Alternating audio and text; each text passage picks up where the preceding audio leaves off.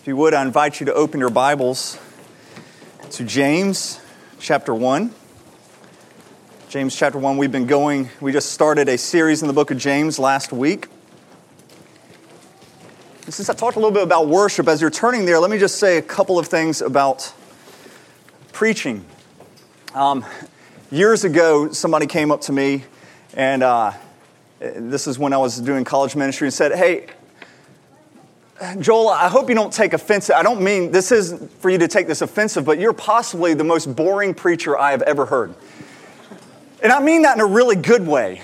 I was like, I'm waiting to hear, They said, every week you just kind of get up and you just kind of tell us what the Bible means.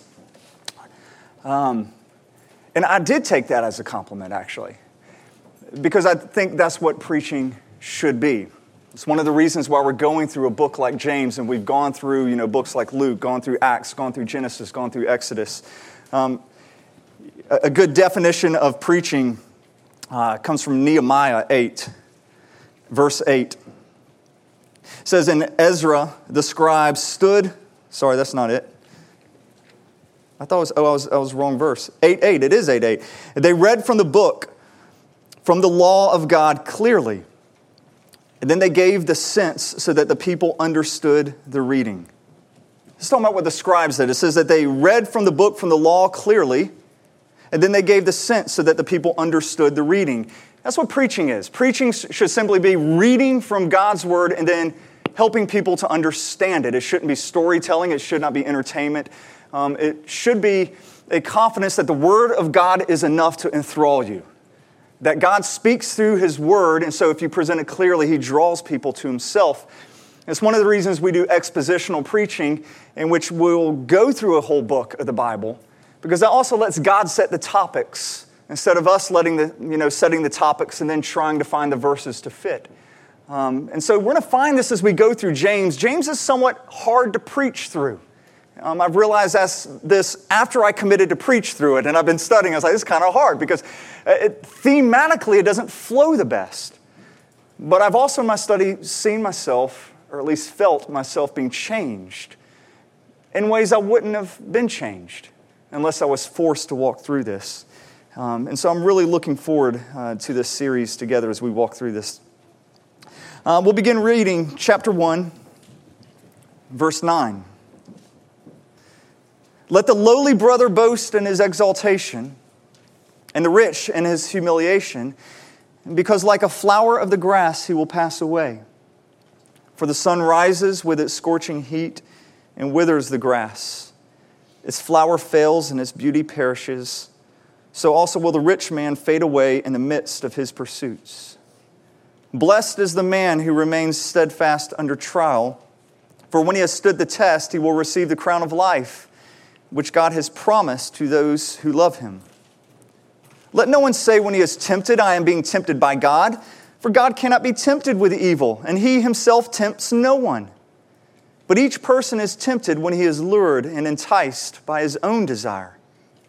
Then desire, when it has conceived, gives birth to sin, and sin, when it is fully grown, brings forth death. Do not be deceived, my beloved brothers. Every good and every perfect gift is from above, coming down from the Father of lights, with whom there is no variation or shadow due to change. Of His own will He brought us forth by the word of truth, that we should be a kind of first fruits of His creatures." Pray with me. God, in this moment, I pray that You would send Your Spirit to open up our hearts and our minds, that we might see clearly Your word. And may Your word enthrall us. May it not be dead words on ancient pages, but may it be living. May it cut us to the quick, reach deep down in our soul and change us. Lord, my words are death. Your words are life. And we need life. And so I pray that my words would fall to the ground and blow away and not be remembered anymore. But Lord, may Your words remain and may they change us. And we pray this in the strong name of Jesus. Amen.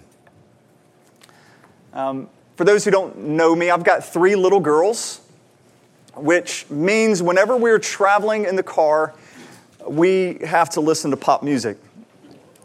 My 6-year-old knows every song that is on 103.7 The Q, all 5. And we'll occasionally listen to some worship music. I try to get them to occasionally listen to worship music, but there's not much good stuff out there that's fast. You know, most music is just kind of slow and they don't like that. And most of the fast songs are heretical. And so normally I'm saying that's 3-4 heresies we just sang right at this moment.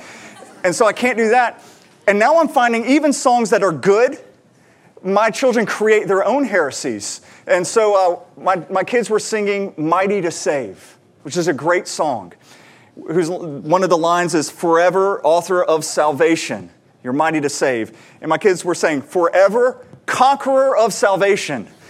I was like, he's conquering your salvation? And Natalie goes, destroying? I was like, no, he's not destroying salvation.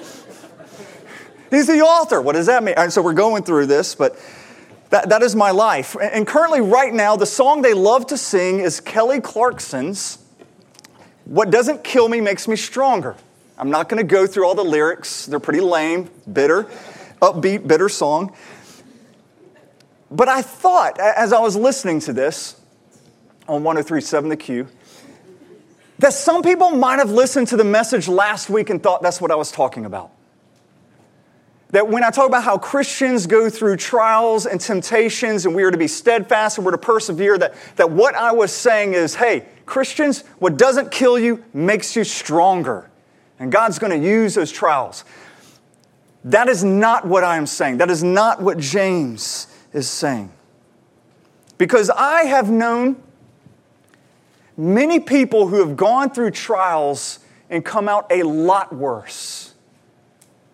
Who've come out with serious depression or cynicism. Who've come out with a great deal of bitterness, hate. And so although it didn't kill them, it made them a lot worse for the wear. And so the key is not to just try to get through a trial, but it's to get through a trial trusting in the Lord Jesus. And I just want to be crystal clear about that. It's not just to get through it, but if you trust Jesus, then He will use that trial to shape you and to change you, to deepen your passion for Him, to change you to become more like Him. But it doesn't just happen. You have to trust. And the text that we just read, James is going to pick right back up on that theme of trials and testing. Verse 12, he says this, blessed is the man who remains steadfast under trial. For when he has stood the test, he will receive the crown of life. Notice, once again, he says, for when he has stood the test. Trials are coming. Just like he said before, it's not an if. There's going to be a test. It's coming. So when trials come our way, if we persevere, if we trust the Lord, we're promised a crown of life afterwards. If we don't, we're going to see it's nothing but death. Now in verse 9, right before this, seems, at least when you first read it, like James is leaving the topic of persevering under trial. But he's not. He's just talked about perseverance before. He talks about perseverance right afterwards. This is sandwiched in between, and what he's using is, here's an example, actually 2 examples of a test or of a trial right here.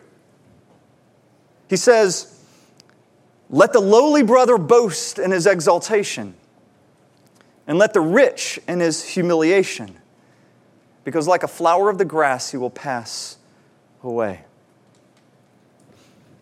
And what James is doing here, he's saying, here's 2 trials. There is a trial of poverty, and how you should respond is by exaltation. And then there's a trial of riches, in which you should respond with humility. But both are trials. Poverty and wealth are both forms of trials. If you lose everything, that's a trial. If you gain everything, that's a trial. If you have some business venture and it fails horribly, trial. If you have a business venture and it takes off and is wildly successful, trial. They both are. I guess you could put it this way. Every time you move up or every time you move down in life, it's a trial. And every trial is going to change you. Don't ever think you're just going to remain the same. Every trial changes you. And it's either going to make you a better person, stronger in your faith, lead to a crown of life, or it's going to lead to death. Those are your two options. Let's look closely at these two trials. James first says that the lowly brother should boast in his exaltation.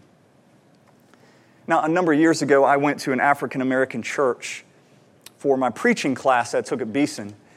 I went to New City Church downtown. It's no longer there. It's had to close its doors to write a paper about it.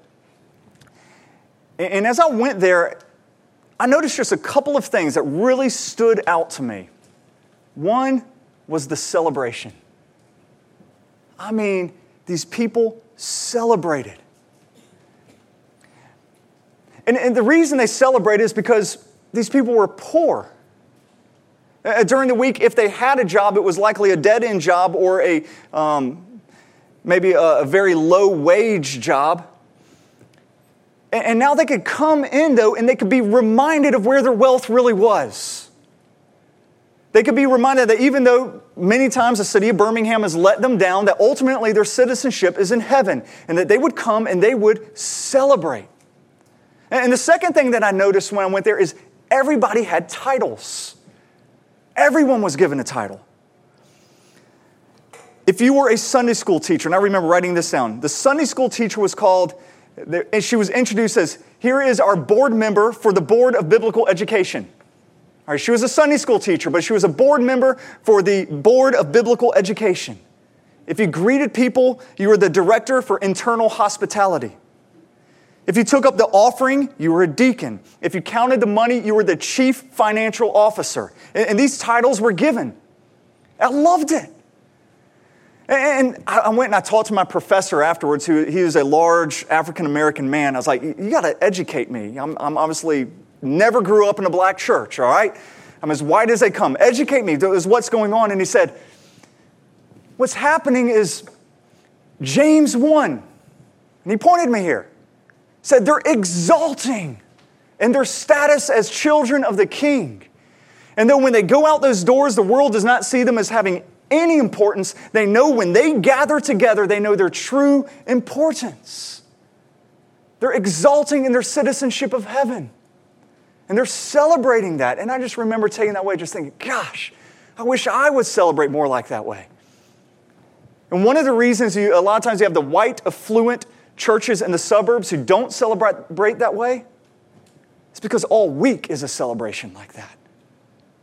All week. And when they come in, what they need to be reminded of is you're sinners. You need to be reminded that the world is not great. The world is fallen. And so we need that full message, actually rich and poor together.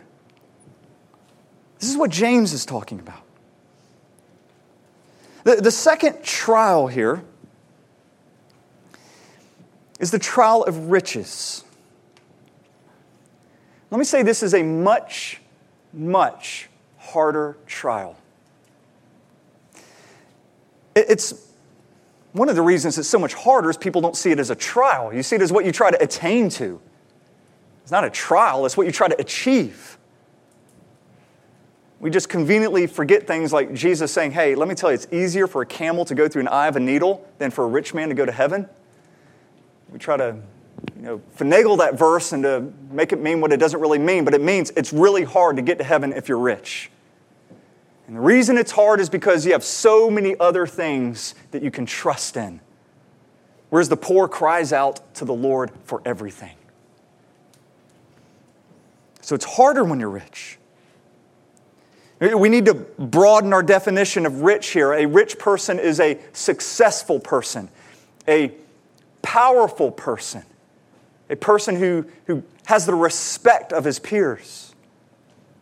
So if you are in a profession and you're moving up the ladder of your profession, you're a rich person.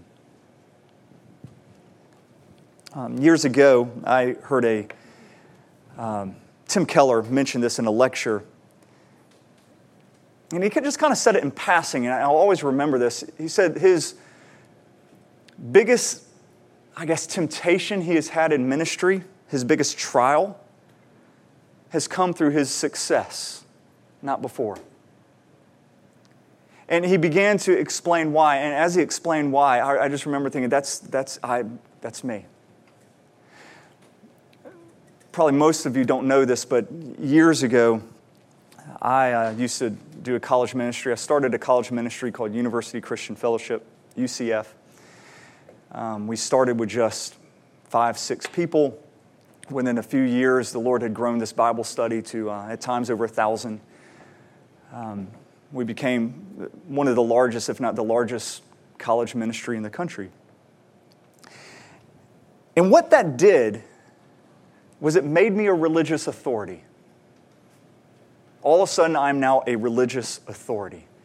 And that's kind of carried over to this day. So where if I sit down and ask somebody, hey, how are you doing? We go for lunch. It's a lot different than if you do. If you ask somebody, hey, how are you doing? They're like, hey, I'm doing great, whatever. I ask, how are you doing? They're like, how am I doing? How am I doing? What spiritual direction am I going? And they open up their entire story. I bet you don't have people sit down with you and just say, let me tell you my whole life story. But that's what I get all the time. Because they want to hear something from the Lord. They see me as that religious authority, and I've realized that my words have a lot of weight, and sometimes I could say something and people will redirect their entire lives based on something I said. And with that, now being a religious authority, came and still is huge temptation.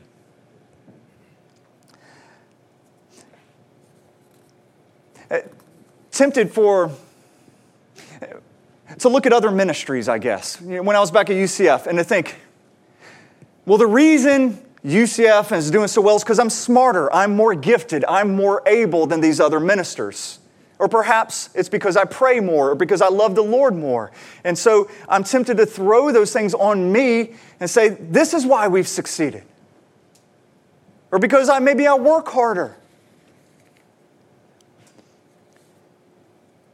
Or, this is the really big temptation, is to think that somehow I've gained God's blessing and God's favor simply because I'm larger. And that carries on into anything. Now all my words are authoritative. Now I can speak truth into everything. Listen to me, wife. I am pastor of a mega ministry. And I'm the religious authority. And you can really just kind of beef yourself up. And then possibly the largest temptation was the one that nobody sees. Hypocrisy.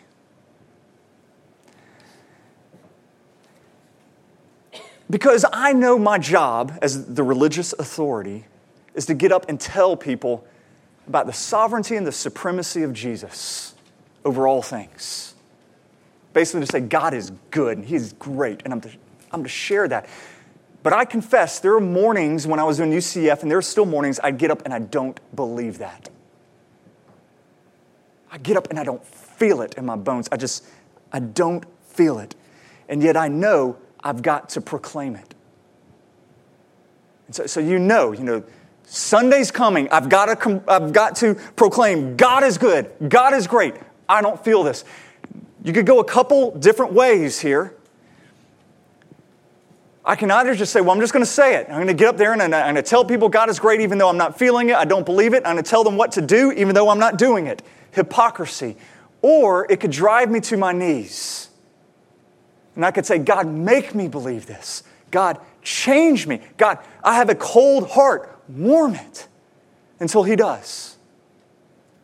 But because I was now rich in ministry, I couldn't remain the same. I was either going to grow closer to the Lord, more passionate for the Lord, or I was going to become a cold hypocrite. Those paths were set, one of those two ways, but I was not going to be able to stay still. You could carry that over to any profession, any area of life that you're rich in. You're not going to stay the same. You're either going to go towards life or you're going to go towards death. Some of you have felt that who have become wealthy. Maybe you've gotten a promotion. Maybe you're now in your job, you're making a lot more money. You're now being tempted in ways you never were tempted 5 years ago. Grab hold of the crown of life. Look at verse 13.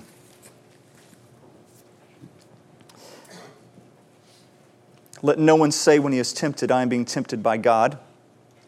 For God cannot be tempted with evil, and He Himself tempts no one. But each person is tempted when he is lured and enticed by his own desire. Then desire, when it is conceived, gives birth to sin, and sin, when it is fully grown, brings forth death. James now is moving on from trials to temptations. Just so you know, I'm going to limit myself tonight to 2-word studies, all right? Just 2. I think I gave you 5 last week. 2. And one of them is this one right here. The word tempt or temptation is the exact same word as trial that you've had earlier. Identical in Greek. Peirasmos. Peirasmos. It's the same word, but it has 2 different nuances. It can be used to describe an outward something or an inward something. And what James is saying is the outward peirasmos, the outward trial, is caused by God. He puts you in a circumstance. He puts you in a situation in order to test you. But the inward temptation does not come from Him. All right, so He does the outward, but He is not responsible for what's going on in your heart. And so you cannot blame God for your sin. Which, of course, is what Adam did in the garden. When Adam sinned, God called him out on it. First thing he said, all right, I'm busted. But God, the woman you gave me the fruit, and I ate it, and so I sinned. So ultimately, God, you gave me the woman who gave me the apple or the fruit. And he was blaming God for it. And we do that all of the time. We blame Him for our sin, but this is utter foolishness. Because when God puts us in a test, it doesn't cause us to sin. It simply reveals the sin. Maybe this will make it clear. When we had Caroline, who's there, who's now 9, but when she was a little girl, we thought possibly original sin had passed her by. Possibly her little soul was unstained and that she was just this perfect little child. I mean, she really obedient, first thing, all the time. She did what she was told. It was amazing. And then we had the trial of Natalie, who came. And what Natalie would do is, Caroline, she could spend all this time and build this beautiful block castle. And Natalie would come and knock it down. Whatever Caroline built, Natalie would come and knock it down. And Caroline now also anger, yelling at her little sister, just occasionally. Or, would get jealous because now she's having to divide her time with her parents. And she would get angry and upset about that. Now, what was happening was not that Natalie was causing her to sin. It was the test, it was the trial, and it was merely exposing what was already there. And now it would come out so much more freely. And for some of you, it's marriage. When you were single, you thought, man, I'm the most selfless, patient guy there is. I mean, I'm always just helping others, doing all this. I never get angry. And then maybe you get married, and all of a sudden you find yourself really angry at times, really angry. And you're tempted to say, it's your fault. No. Your wife might be the test. She might be the trial. But don't blame her for your sin. She's merely bringing out the sin that was always there. In many ways, that's why marriage is the great sanctifier. Because it exposes sins that you've been able to keep control over keep hidden for so long, but no more. And so we can't blame God. We can't blame others. If you're single, you can't blame God for all your sexual temptations, thinking, if you would just give me a spouse, I'd be fine. No. We can't point our finger at Him. We have to point our finger right here at us, which is what James unpacks next. He explains all of this using sexual imagery. Look at verse 14. It says, "But each person is tempted when he is lured and enticed by his own desire." Those words, lured and enticed, they're the words that describe the adulterous woman in Proverbs 8. What she does, she goes and she lures and she entices the man on the streets to come in to her home. And the book of Proverbs says there's only death there. Don't go. It is like going to the slaughterhouse. Don't go. Same words. They're graphic words that are used to describe when someone is forcefully, a lot of times these have the connotation of being dragged, of forcefully being dragged away by an intense attraction to something. It's also used to describe fishing. You know, you put the lure on, you bite the lure, and now you're being dragged. Dragged. And it's going to lead to your death. And so, James tells us here that we're being lured and we're being enticed, not by Satan, not by our spouse, not by our children, not by God, but we are being lured and we're being enticed by our own desire. And he says, when you sleep with your desire, you're going to get pregnant, all right? You're going to get pregnant and you're going to have a child named Sin. That child's going to grow up, get pregnant, and have a child named Death. So you'll be the grandparents of death. That's the imagery that James uses. So what does he mean when he says that we are lured and enticed by our own desire? Time for the second word study. Epithemios. Epithemios is the word there that's translated desire. Some of your Bibles, it might be translated lust. It's a combination of two different words. Epi, which means on or standing or resting. Like epicenter, like the epicenter of an earthquake. That's like the very center. That's the very heart. That's the dead center resting point of the earthquake. The most powerful point. Then you have themios, which means desire or passion. And so epithemios is not just desire, but it's standing or it's resting right there in the middle, the hottest part of that passion and that desire. Right there, the strongest point of desire. That's the word that's being used there. And it is the word, perhaps you've heard other pastors talk about it because it's used throughout the New Testament to describe temptation. This word, translated desire. And hear me, this word does not have to be used to describe pursuing bad things. Not at all. Matter of fact, I've heard it described this way several times. This is not wanting bad things. This is wanting things badly. Okay, this is not wanting bad things. This is wanting things badly. Anything, even good things, can become this epi-desire for us. Good things can become this. So it's things like wanting to be married, wanting to have children are good things. But they can become an epi-desire. It could be the place where you want to rest, the place where you want to stand, the place you want to be at. And you place all of your hopes in that. I'm going to be a mom and I'm going to have kids. Or I'm going to find the perfect wife and we're going to have a family. And you're resting on that. That's an epi-desire. Wanting to do well in your job is a good desire, but it can become an epi-desire if it's where you go to find your worth. It's where you go to what consumes all of your thoughts, consumes all of your energies. It's what you daydream about. It's an epi-desire. For some of you, it could be weight.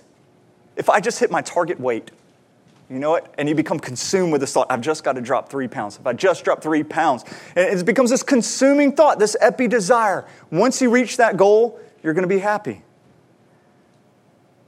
So it's not that you want bad things, it's that you want things badly. Listen, I don't know of anybody, and I might be wrong in this, maybe you know some people, I don't know anybody who's, when they're sinning, they're thinking, God, I know this is against you, and I'm doing this because I hate you. Therefore, I'm going to sin. I'm going to be greedy, or I'm going to lash out in anger, or I'm going to do all these things. I don't know of anybody who does that, who's thinking about God and then saying, God, it's out of pure hate that I'm doing this. Most of the time, if I were to ask a person, why did you get so angry? Why did you lash out? Were you so greedy? They would say, well, I didn't mean to. I wasn't even thinking about God at all when I did it. It's like, exactly. That's what sin is. Because at that point, God didn't have the epi-desire of your heart. He wasn't even in your thoughts. It's what led David commit adultery with Bathsheba. At that point, David isn't thinking, I want to really hurt God and disobey Him, so I'm going to have an affair with that woman right there. God wasn't even registering. He wasn't even thinking about God. As a matter of fact, when he was committing adultery, he probably just felt like a lover, not a sinner. But later when he was called out on it, he said, God, against you and you alone have I sinned. I left your arms for her arms. You were my epi-desire, and I put you away, and she became my epi-desire, where I had to rest, and I had to have her. Dietrich Bonhoeffer said this. He says, Satan does not fill us with hatred of God, but with forgetfulness. So in that moment that you're tempted, you're not filled with, okay, I just hate God, I'm going to sin. You just don't even think about him, because he doesn't have the desire of your heart. And James tells us that this will lead to sin. And it's going to start off as this little embryo, but it's going to grow and it's going to grow and grow, and finally it becomes full-fledged sin. That sin's going to grow and grow and grow and lead to death. So you have two options: crown of life, death. And the choice is this: who holds your affections? The wise man clings to the one that will never fade. The fool clings to the things that, like the flower and the grass and everything under the sun, will one day pass away. And when we look at the cross, I hope you see that you were the epi-desire of Jesus. In Hebrews it says, for the joy set before him, he endured the cross. All here in James, it's talking about enduring. Here we said, for the joy set, Jesus endured for the joy set before him. In part, if not all of that joy right there, is just knowing that he would secure his bride, the church, to be his own. And what we need to do is pray that the Lord would warm our hearts to where he is all we desire as well. Pray with me.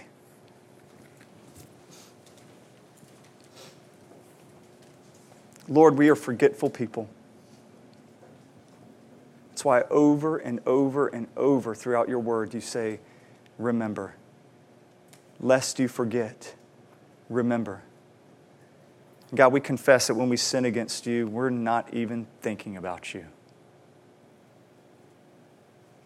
So God, I pray now through your Spirit you would reclaim the affections of our heart that are rightfully yours. Restore to us that joy and our satisfaction in you.